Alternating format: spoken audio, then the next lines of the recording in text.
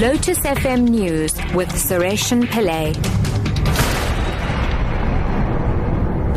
Good morning. One of the world's largest platinum producers, Lonmin Platinum Mines in Rustenburg, has dismissed the Alternative Information Development Centre's newly released report as a desperate campaign to gain political points. The centre alleges that the platinum giant has contributed to the illicit capital flows of over 300 billion rand from South Africa in 2012 alone. This was the year the platinum mine was plagued by a protracted industrial strike, which led to the killing of 44 people. Lonmin spokesperson Lerato Molabadze. I think that what the AIDC is trying to do is to try and score cheap political points. We pay our taxes in all jurisdictions in which we operate, have always done so, and we have independent audit reports to prove as such.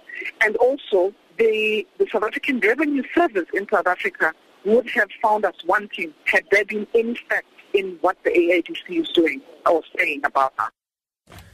The coastal areas of the Eastern Cape can expect heavy rainfall leading to localized flooding with disruptive snow over the northern parts today. Plettenberg Bay to East London can expect rain, while gale force winds are expected in places between Cape St. Francis and East London, spreading to Durban. The South African Weather Service has warned ships of high seas with wave heights of between 6 and 9 meters all the way from Cape Agulhas to Richards Bay. Maximum temperatures of below 20 degrees are expected in provinces such as Northwest, Free State, Northern, Western and Eastern Cape. Employers are beginning to use the National Child Protection Register to screen job applicants who are child offenders. Social Development Minister Bathabile Dlamini says prospective employers are becoming aware of the importance of safeguarding children's health and well-being. As a result, job applicants who have been convicted of child abuse crimes may soon find themselves being denied work opportunities due to their names appearing on the register. According to a report during the 2014-2015 financial year, the department received close to 64,000 queries about the offenders.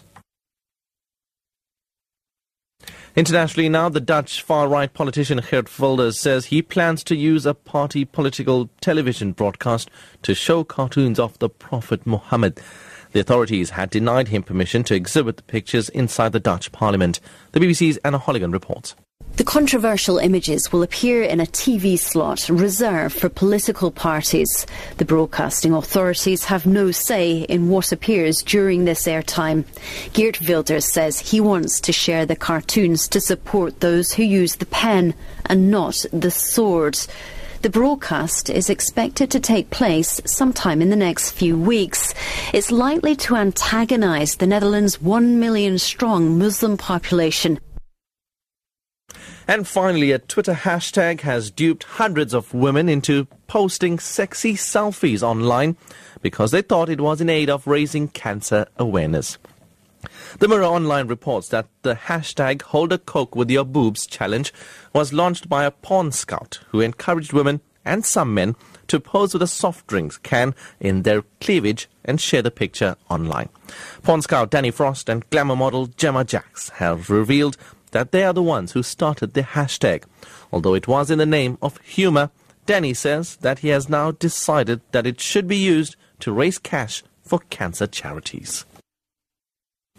Top story at 8 o'clock. One of the world's largest platinum producers, Lonmin Platinum Mine in Rustenburg, has dismissed the Alternative Information Development Centre's newly released report as a desperate campaign to gain political points. I'm SARESHEN Pillay.